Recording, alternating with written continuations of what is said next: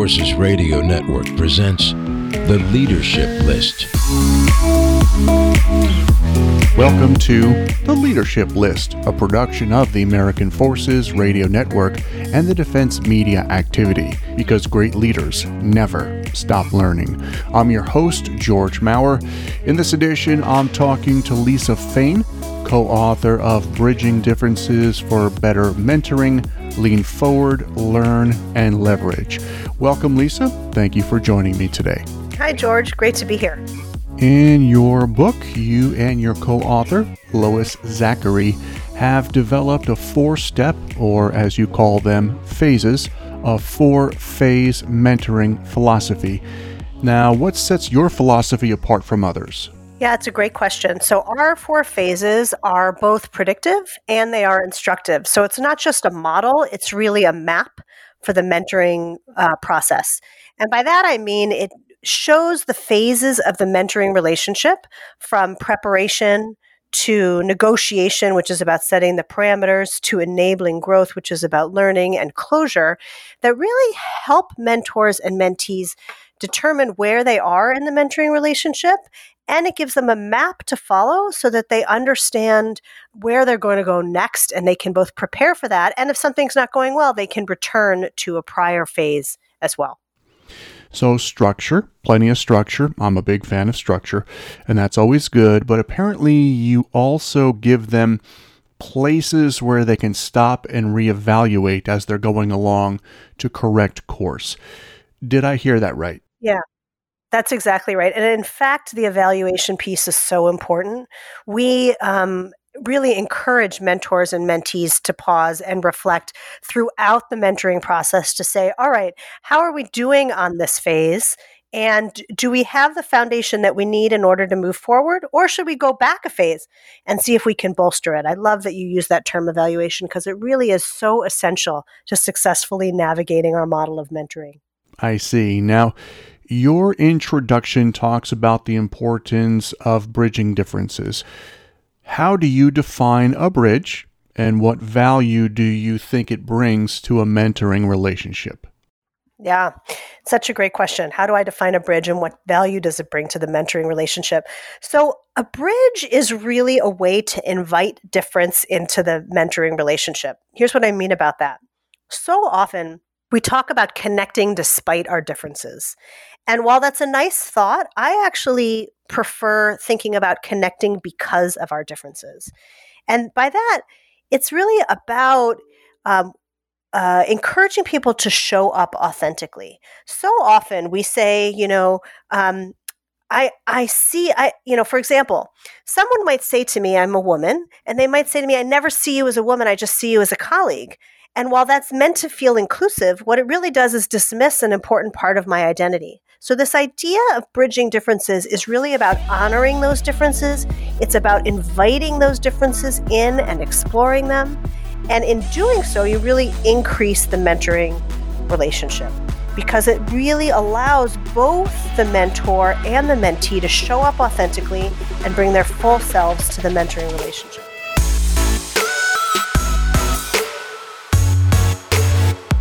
Leadership tip from Bridging Differences for Better Mentoring. Self-awareness helps you understand others. Sociologist Milton Bennett, creator of the developmental model of intercultural sensitivity, you quote him as saying bridging differences is about, and you were just talking about this, it's about adapting rather than becoming part of something. And we're trying to understand a different viewpoint rather than basically force it into one of our existing silos or beliefs. And you say this is where effective mentoring begins, learning the needs of others, but also understanding ourselves. This is the beginning of the preparing phase, as you define it, the first phase of your mentoring philosophy. How do you describe this first step? Preparation is really about, you said it so well in your question itself.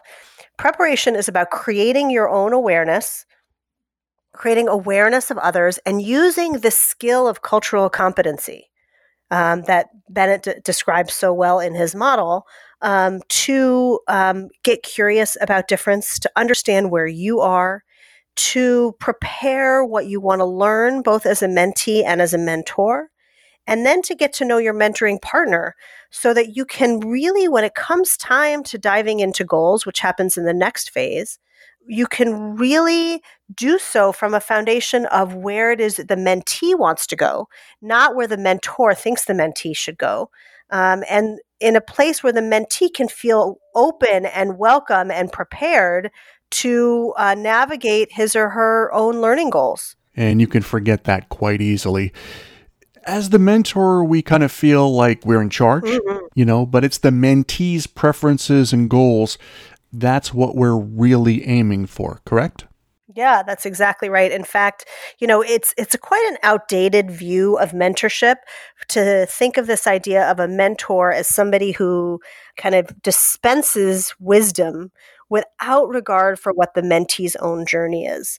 And rather, what we know from both from the data and from our own experience at the Center for Mentoring Excellence is that the most effective mentoring relationships are when the mentor is there to help the mentee problem solve, to ask the right questions, but not necessarily to give all the answers or to just dispense of the wisdom from his or her own experience. It's really about tailoring it to the mentee. We often use the rhyming phrase that the mentor is not the sage on the stage, the mentor is the guide on the side. And that helps people think about the role of mentor in a way that's most effective. When I've been a mentor before, I actually learned a lot about myself. Has that been your experience as well? Yeah. And in fact, when we talk to mentors at the end of their mentoring relationships, they are always surprised and delighted at how much they've learned. We hear that it helps them become better leaders. We hear that it helps them be better at their job, that it helps give them perspective, that they've gained a ton from the relationship with the mentee, but also that they started to see things differently. They started to recognize where their own blind spots might have been. They started to see new opportunities for innovation and leadership, to grow their own leadership. And it's always so gratifying to have these conversations with mentors who say, wow, I cannot believe the leaps and bounds that I gained through this mentoring relationship where I focused on the goals of my mentee. It's interesting, isn't it? Mm-hmm. Culture is defined and reflected in so many ways: music, traditions, religion, and my personal favorite, food. One of the interesting things you do in your book is say culture shapes not only how we see the world, but it also shapes how the world sees us. And you call that the identity iceberg. What is the identity iceberg, and how is it important to consider when you're setting the table for a mentoring relationship? Yeah. So if you think about your own identity as an iceberg, right? So an iceberg is something where 80% of the iceberg is invisible, right? There's 20% above the waterline. And the same is true about each person, right? I'm making up the 80-20 number, but the truth is that there's so much more that's below the water, that's invisible than that's visible. So above the waterline might be things like your skin color, the way you present in your gender, your height, right? I often do this in workshops and people will say, oh, you're professionally dressed and you're wearing high heels and you write with your left hand and all of those things. Those are all things that are above the waterline.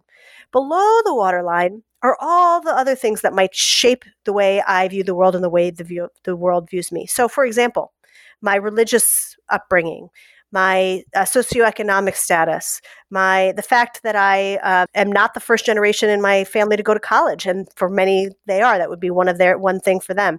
The way their preference for introversion or extroversion, their family of origin, number of siblings, birth order, all of these things. I could go on and on and on for the things that are invisible or below the waterline. And until we take the time and we think about the many aspects of our identity that shape how we view ourselves, how we view the world, we will never fully be able to bridge differences because we won't necessarily be aware of these things. All of these are elements of culture. The things that you talked about too, food, music, if you think about overlaying, culture on those, You may think, let's take, for example, Mexican culture, and I'll use this example for a very definitive reason. You might say tacos, mariachi, speaking Spanish, all above the waterline. That's all objective culture. Subjective culture would be things like, what is the narrative of the family? What is this concept of the struggle, which is very endemic to Mexican culture? And I use this example because this was one of the very first lessons that I learned when I was a diversity and inclusion professional. One of the things that I wanted to do was to have some celebrations in the workplace. So for Hispanic Heritage Month, I decided to do, Mexican food and a mariachi. And I am not of Mexican descent. And one of the employees in my organization who is stopped me and said, wait a minute, Lisa, I'd really like to think about stuff that people don't see that help shape Mexican culture, like this idea of the struggle or the narrative of the family. And the next year, we did a whole presentation on that aspect for Hispanic Heritage Month. And it was so powerful and such a learning opportunity, and gave people really a chance to see what's under the surface, and for employees who were of Mexican heritage to be able to talk about that with their coworkers. It was so powerful to think about what's below the waterline. And one of the ways to create awareness of culture is to help people lower that waterline by creating a safe space that they can show up authentically. So it's a long answer to your question about what an identity iceberg is, but it's really a way for each of us to think about what makes up our cultural reference points and to help us show up and bring our differences into a mentoring relationship. Yes, interesting. It's not something we often have a chance to talk about or experience, and I would imagine that day was a very fulfilling celebration day for you. Mm-hmm. Now, you find yourself matched up with a mentee. One of the very first things you have to do is get to know each other. Again, you already approached it, but so many of us have pretty superficial level conversations, but you say you need to reach a deeper level of communication to be effective in this area. In your book, you have a fictional relationship between a mentor named Heather and a mentee named Aisha. Heather's a hard charger, and Aisha is as well, but in a different way, in her own way. She's diligent at work, but seeks work-life balance. Aisha is an Indian American, and that culture places a high priority on family obligations. In the beginning of their relationship, Heather just assumed Aisha sought a similar path where basically work would sometimes take over her life. What can we learn from this early mistake on Heather's part? Yeah, it's such a great question. I think there's a lot of lessons there. The first is that Heather was not really aware of her own bias, and viewed her role as a mentor, much like we started to talk about at the beginning of our conversation, George, which is just to relay her own experience and her own perspective onto her mentee. And that was the formula for success, particularly both for Heather and Aisha, who were women in a male-dominated industry. Heather really projected her own goals and her own values on her mentee.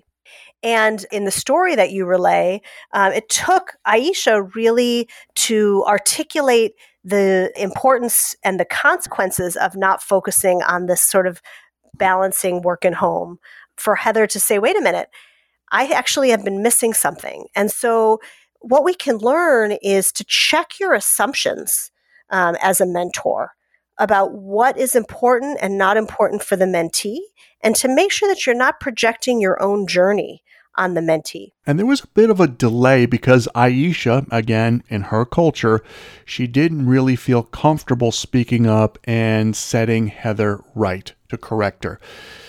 I didn't mean to interrupt you. Please continue. No, I think that's a huge point, that there is this cultural overlay. And so often mentors, and I've made this mistake myself, maybe you have as well, is, if the mentee has a need, he or she will tell me. But what we forget as mentors is no matter how open we think we are, our mentees are always going to want to please us. And they may or may not feel comfortable based on their cultural background, or based even on their sense of power and authority and trying to be respectful of challenging the assumptions of their mentor. So it's really important as a mentor to pause, to ask questions, to say things like, what might I be missing? Or how might this work for you? Or how does this land for you?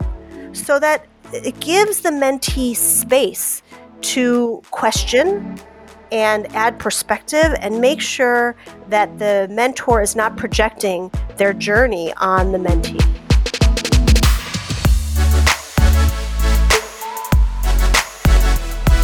Leadership tip from Bridging Differences for Better Mentoring.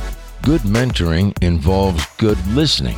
This leads us to listening, a very important skill. You use a quote from Stephen Covey, author of 7 Habits of Highly Effective People, among many other books as well. Covey says, quote, "Seek first to understand and then to be understood," unquote. How does one improve their listening skills, and what value can we expect to get from improving them? Yeah, it's hard. It's hard to improve your listening skills, and it's so important. You know, I think the biggest mistake we often make with our listening skills is we use time when we should be listening to be planning, whether it's planning our response, whether it's planning the direction of a conversation, or whether it's planning something totally unrelated to where you are. So I would say there's really some critical things for listening. One is be in the conversation. Meaning, don't plan what you're going to say, but really listen with the intent to understand. A great skill is reflection. And that is, here's what I think I heard you say. Did I get it right? That serves 2 purposes, right? That helps you as the listener reframe and summarize, and it helps the person who is being listened to clarify what they're meaning or they're saying, what their intent was. Yeah, that's a great tip. Personality and learning styles. Again, we've been talking about it a bit, but people are different. They tackle the same problems, often with different methods. And you touched upon the Myers-Briggs type indicator in the book. Personally, I'm an ESTJ. I gain my energy by acting. I prefer information that's tangible and concrete. I tend to make my decisions based on logic rather than feelings. I prefer structure. Again, something we already touched upon. And over the years, I've learned that I've got to be careful not to overwhelm people who are more thinking rather than acting. And in fact, in your fictional mentoring story, Heather is an ESTJ like me. Tell her what she needs to know, and she's off to the races. She's good. Aisha is an INFJ. She needs to take her time and reflect on a problem before she wants to get started. What do we need to know about personality and learning differences? It's such a complex question, and I think part of it is it goes back to self-awareness and then awareness of others. I am a fan of assessments. And I also know that not everybody is. And I also know that a danger of assessments is that we can put people in a box based on what we think, their assessment shows. So assessments are a great first step in awareness and understanding where there might be differences. What is the speed with which people process? What is the way in which they process?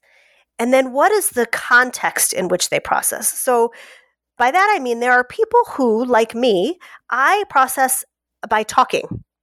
I process externally. I'm an extrovert, and I work my problems through by speaking them aloud. Now, the problem with that is if the person with whom I'm communicating does not have that same orientation, or we haven't checked the assumptions, shared what our styles are, they may assume that I actually have reached a decision by what my process is, or that I'm rambling, or that I'm unstructured. It could be a whole bunch of different things. I've had this situation with folks I've worked with when I'm processing externally and my idea isn't fully formed, and they've assumed that that's a conclusion. So when you have a relationship like a mentoring relationship, it's really important to talk about how you process differently. The other piece is, and we talk about this a lot in the book, and I've seen it a lot in practice, that feedback is an essential piece of the mentoring relationship. Feedback on how the relationship is going and feedback on how mentees are doing on their goals. If somebody needs time to process, we can't expect to deliver the feedback and have them have an immediate response to it. So clarifying and sharing what your learning styles and your learning preferences are at the beginning of the relationship can help guide the effectiveness of the feedback process later in the relationship. So that if I, as your mentor, need to give you, as a mentee, some feedback, I know, is it more helpful to share my thoughts with you ahead of time in an email and then talk about it in our mentoring relationship? Or would you prefer just to talk about it in the mentoring relationship and then go process and share your response? When you talk about those things ahead of time, you can really maximize the feedback process so that it really is the most effective and a really good learning tool and learning time. I find it very interesting that you say you tend to work out your problems and issues by talking through them as an external person. I, too, am an external person. But when I have a problem, I prefer to let it roll around in my head internally for a while before I begin to speak out about it or talk about it. So if you and I were mentor and mentee, we would definitely have some negotiating to do ahead of time, correct? Yeah, and that's why it's so important to spend time at the beginning of the mentoring relationship building trust. Because otherwise, when there's these differences in communication and differences in learning style, people tend to fill in things that they don't understand with negative assumptions. It's just this human nature. It's a terrible thing, but we all do it. And so if I'm sharing feedback and working through it with you and you're not responding because you need to process, I might fill in the blanks with, George doesn't agree with what I'm saying. George doesn't understand what I'm saying. George is being rude, right? When in truth, you're processing. And if we have the trust in the relationship, I can say, George, you're not saying much. I'm wondering what that's all about, right? And that doesn't feel threatening. That feels inviting.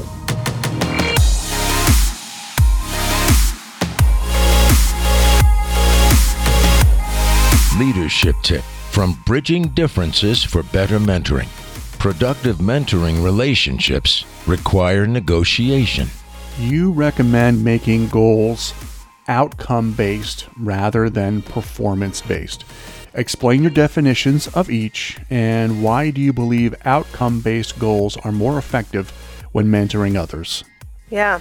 So performance-based goals are goals that are based on, there's two ways to look at it. Performance-based goals can be goals that are based on completing particular tasks, but they also can be goals that are based on the effective performance of one's job. Mentoring is something that is developmental focused. So we should focus our goals on our learning and what it is we want to experience once we've learned it. Because if you're focused too much on the performance, you're focused too much on the how of achieving the goal instead of the what. So by that, I mean, what we might want to say is, my goal is to become a better influencer. And I'll know that I've become a better influencer when I've introduced 3 new initiatives to my organization and they've been adopted, right? So you have a SMART goal, a goal that's specific and outcome related, as opposed to, I want to do 3 presentations as the goal, right? That's the how. And if you're focused on the how, there may end up being a better how. But if you're focused on the outcome, you can always adjust the how. And those 3 presentations may not have effective results, but you met your goals. Exactly. So I understand what you're saying, that you're more about outcome-based goals rather than performance-based. Now, once we understand differences, we can begin to use them, as you say in your book. And this is where we enter the second phase of your mentoring model, negotiating. As it implies, this involves give and take on both sides of the relationship. Again, this is something we've already touched upon, talked about a little bit, but it seems in each of these steps, They kind of contain elements of the overall picture, elements of everything. And here in the second phase, negotiating, this is where goals, expectations, boundaries, accountability, they're all established. Again, returning to Heather and Aisha. Heather is motivated by her pay bonuses when she performs well at work. Aisha, on the other hand, is looking for growth and balance, personally and professionally. Two people motivated by two very different things. What are your recommendations for negotiating the various elements of a mentoring relationship? Yeah, I would say the first recommendation is take the time in the preparation and building trust and getting to know one another. I know it's a bit tautological, but in order to have effective negotiation, you really have to have that awareness of self and awareness of others, and the time to build trust. And the other suggestion is to use those listening skills, use the skills of communication to test out that what you are negotiating, which really is about establishing agreements that set the parameter for your mentoring relationship, that those work for both people. And it may be as simple as going back to our conversation about time to process, as testing these out and sleeping on it and all of those things. But it also can be having the flexibility in what you negotiate in order to revisit it. So when you have that trust, you could say, a month or 2 months in, hey, hey, George, I know we talked about establishing agreements and that we were going to only focus on issues related to, my influencing goal, and that was one of our agreements. But I've been thinking about it, and I actually need to go a little bit deeper. Is it okay with you if we revisit that agreement?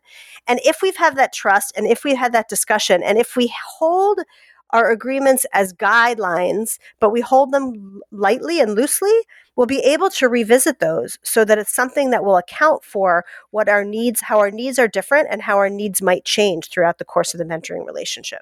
Again, I'm hearing you have 4 distinct phases in there, but each of the phases has elements of all 4. Do you agree or disagree? Yeah, if I could show you the model, the line between each of the phases would be a double-sided arrow.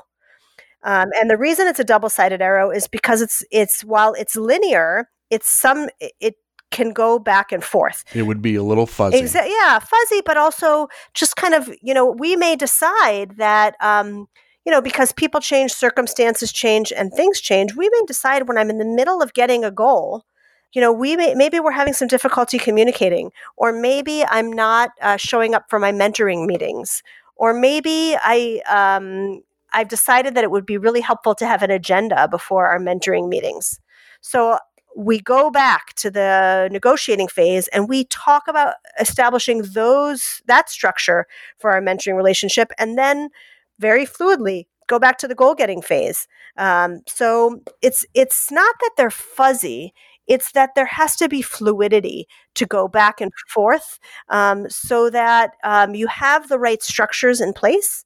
Although there's a double-sided line, it's not like you can start anywhere. You still always have to start in the preparation phase, because if you haven't done the preparation, you can't possibly get effectively to the subsequent stages.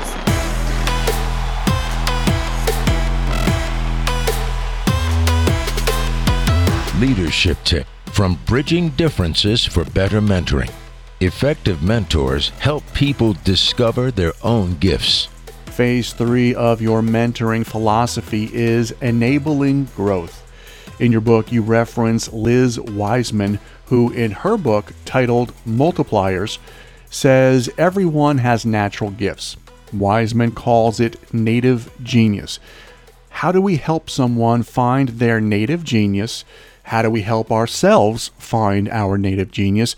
And then how do we help them make the most of it? And this has got to be the biggest challenge of the entire process. Yeah, it's certainly one of the biggest challenges. This idea of native genius is such a beautiful thing. There's a woman named Kristen Wheeler who's built on Liz Wiseman's work, who does some work with native genius as well. And both are really important. Native genius is the intersection of where desire meets ability. So what do I mean by that? What are you really good at? And what do you really want to do that really energizes you? This is such an important part of the mentoring process, because until a mentee has realized what it is they want to do and what they're good at, they won't necessarily be chasing the right goals. You want to really make sure of that. So how do you leverage that? Well, some is by trial and error. Some is by asking really good questions. Some is by learning how to judge the energy when a mentee talks about a particular thing, whether it's super low energy, super high energy, because we are energetic about the things that we get excited about and not about the things that drain us. And the more we can make those observations about where somebody seems to get super excited. Another way to discover native genius is kind of by discovering the opposite. Maybe we end up working on a goal, and every time you come to our mentoring relationship, you talk about the working towards that goal with great drudgery and no energy. And gosh, I didn't have a chance to work on that this time because so many other things got in the way and I just wasn't excited and I wasn't motivated to do it. Well, it's very clear that what you're pursuing is not in your area of native genius then, isn't it? So redirecting until you can find something that's in that area is really, really important. As someone who feels like they took a long time to find their native genius, it's not wrong to perhaps just say it outright. If 10 or 15 years ago, someone had said to me, this is where you should be, this is what you should be doing, I may have at first resisted. Perhaps I was not ready for that particular information at that particular time. But in my ESTJ outlook, I still say don't be afraid to just say it. Get it out there. What do you think? Yeah, I think that's part of feedback. I think if I, as your mentor, can identify somewhere where I think you are lit up and have a lot of proficiency and skill and talent, that's part of what's great about mentoring, is that I can reflect that for you, right? I can say, wait a minute, George, have you considered whatever it is? I think you'd be really good at that. Or your energy is really, why does it seem you're resisting that? And really getting curious about that. I think that it is, not only is it not wrong to do that, I think it's really highly encouraged to be able to provide that feedback. And your answer for resisting is always mom issues, correct? Mom issues. Yeah, sometimes it's mom issues. That's right. Hey, you never know. Yeah. Enabling growth through support, vision, and challenge. Please define. Yeah. A mentee is looking for three things from their mentor: support in achieving their goals, vision, helping to create and set a vision, and challenge, really challenging them to step outside of their comfort zone. And we know that effective mentoring relationships provide a petri dish for support, vision, and challenge between mentoring partners. It's really about the role of a mentor to provide that support, to help a mentee set their vision, and then to challenge the mentee to step outside of what's comfortable and achieve new things. In your mentoring philosophy, you also reference the golden rule. Treat others as you would like to be treated yourself. However, you replace the golden rule with the platinum rule. What is the platinum rule, and why do you suggest the change? I wish I could take credit for having invented the platinum rule. I don't think that there's really a full attribute. I'm not sure it's attributed to anyone in particular, but it certainly didn't come originally from me. But what I love about the platinum rule is treat others as they wish to be treated, as opposed to the golden rule, which is treat others as you wish to be treated. And the reason that the platinum rule is so important is that the platinum rule really is the embodiment of cultural competency. It really is recognizing that the way I want to be treated is not relevant when we're talking about you. What's relevant when we're talking about you is the way you want to be treated and your view of fairness, your view of motivation, your view of autonomy in the workplace, or whatever it is, your view of success, your view of appropriate boundaries, your view of what you want to get out of working and what you want your legacy to be is way more important if you're the mentee, than what my view is. And so when I mentor you, I want to mentor you to what your view of success is, to what your view of what your values are, as opposed to mentoring you to my values.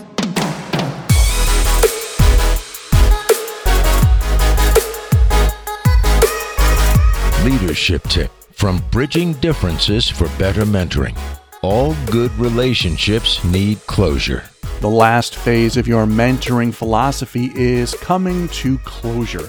Essentially, the mentor and mentee take some time to look back, think about what they learned, and then consider what comes next. How do you describe an effective closure? I think the best way to illustrate it is to start with describing what's not effective closure. And that is, hey, George, thanks for the mentoring year. I learned a lot. Hope to see you around, right? Or worse, not closing it out at all, and just letting it fizzle. Or even if you're continuing after the prescribed mentoring period, not marking the end of the mentoring period, that's ineffective closure or non-existent closure. Effective closure has several attributes. The first attribute is reflection on what you've learned. Then it's articulation and appreciation for what you've learned. So it might look more like, George, thank you so much for being my mentor this year. I learned from you really how to be an effective influencer. And it made such a difference on my career because blah, blah, blah, blah, blah, blah, blah. I've really, here's what I've learned from you. I really appreciate the way you did this, and this in the mentoring relationship. And then celebrating what the achievements were. Here are the things that we accomplished together as a mentoring pair. So there's the reflection, there's the appreciation, there's the celebration, and then there's the redefining how you're going to go on. Maybe you choose to continue as mentor and mentee. Maybe you choose to redefine the relationship in that you'll be an advisor instead of a mentor. Or, instead of meeting biweekly, we're now going to meet monthly or quarterly, and we're going to talk about this instead of that. And then the final option is to decide that it's just time to part ways. And there's not any right or wrong, but it's important for both mentor and mentee to have a discussion about what moving on looks like. Returning to Heather and Aisha. At the end of their year together, Heather felt they should end their mentoring relationship. She had some very challenging professional goals established for herself in the coming year, and those goals would not allow her to give Aisha the time she deserved for proper mentoring. Now, Aisha, on the other hand, thought they should continue. Again, culturally, she's more about long-term relationships. What is your recommended way to handle a situation where a mentor and mentee are completely on two different pages when it comes to closure? It's really about conversation. It's really about, look, mentoring is a voluntary thing, and it is something that has to be defined mutually with mutually acceptable boundaries and mutually acceptable goals, even though the goals are focused on the mentee's development. So closure is no exception, and it has to really work for both parties. So the idea is to have an open, no fault, no blame, no hurt feelings kind of conversation about what going forward looks like and whether it's in the mutual interest of both parties. And so if you take the trust and the momentum that you've built and you do the other pieces of closure effectively, the piece about reflection, the piece about appreciation, the piece about celebration, then that sometimes awkward conversation about should we move on together or should we not really becomes much easier. Because, if it was working great, spectacular, and sometimes it's just time to move on. And so recognition and acknowledgement of the cultural difference is really, really important. And you'll remember in Heather and Aisha's scenario that Heather really acknowledged that it would be difficult for Aisha to not continue. And Aisha mentioned that as well. Aisha said, in my culture, this is something we would continue.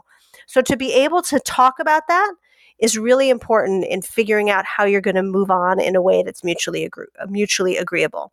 and how they mutually agreed to a path forward. In this case, Heather helped Aisha find a new mentor, an acceptable solution for both folks. Now that you've shared your ideas with me, I want you to consider this. If I'm not involved in a formal mentoring relationship, but I still want to apply some of these ideas, how might I go about doing that in an informal way in my workplace? Yeah. It's really very similar. Clearly a mentoring relationship provides the structure, but this information about bridging differences can be really useful when you lead a team, in a supervisory relationship with a colleague, because if you take the time for the self-awareness, you'll start to notice where there might be differences that make a difference for other people. And you can start to exercise the skill of curiosity to start to create a space in your relationships where people will bring those into play. And having that awareness will deepen the relationship itself. And so a lot of times, if it's not just the model of preparation and then negotiation and then enabling growth and closure in which you apply the skill of bridging differences. The skill of bridging differences is so globally beneficial.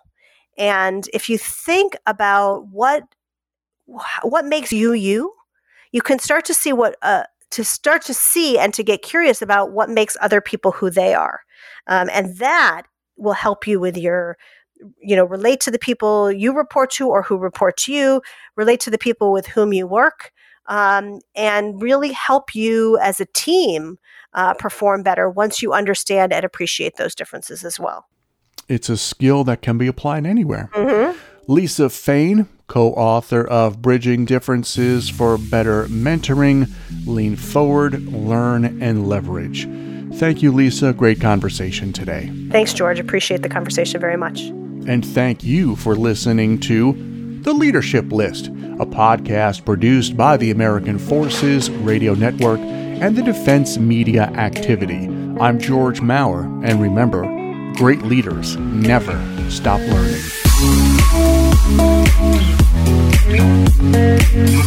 The Leadership List is a production of the American Forces Radio Network. Creative consultants Dave Beesing, CEO of Sound That Brands, a podcast development business, and AFN Radio's Grant Peters and Tom Arnholt. Additional narration provided by Tony Scott.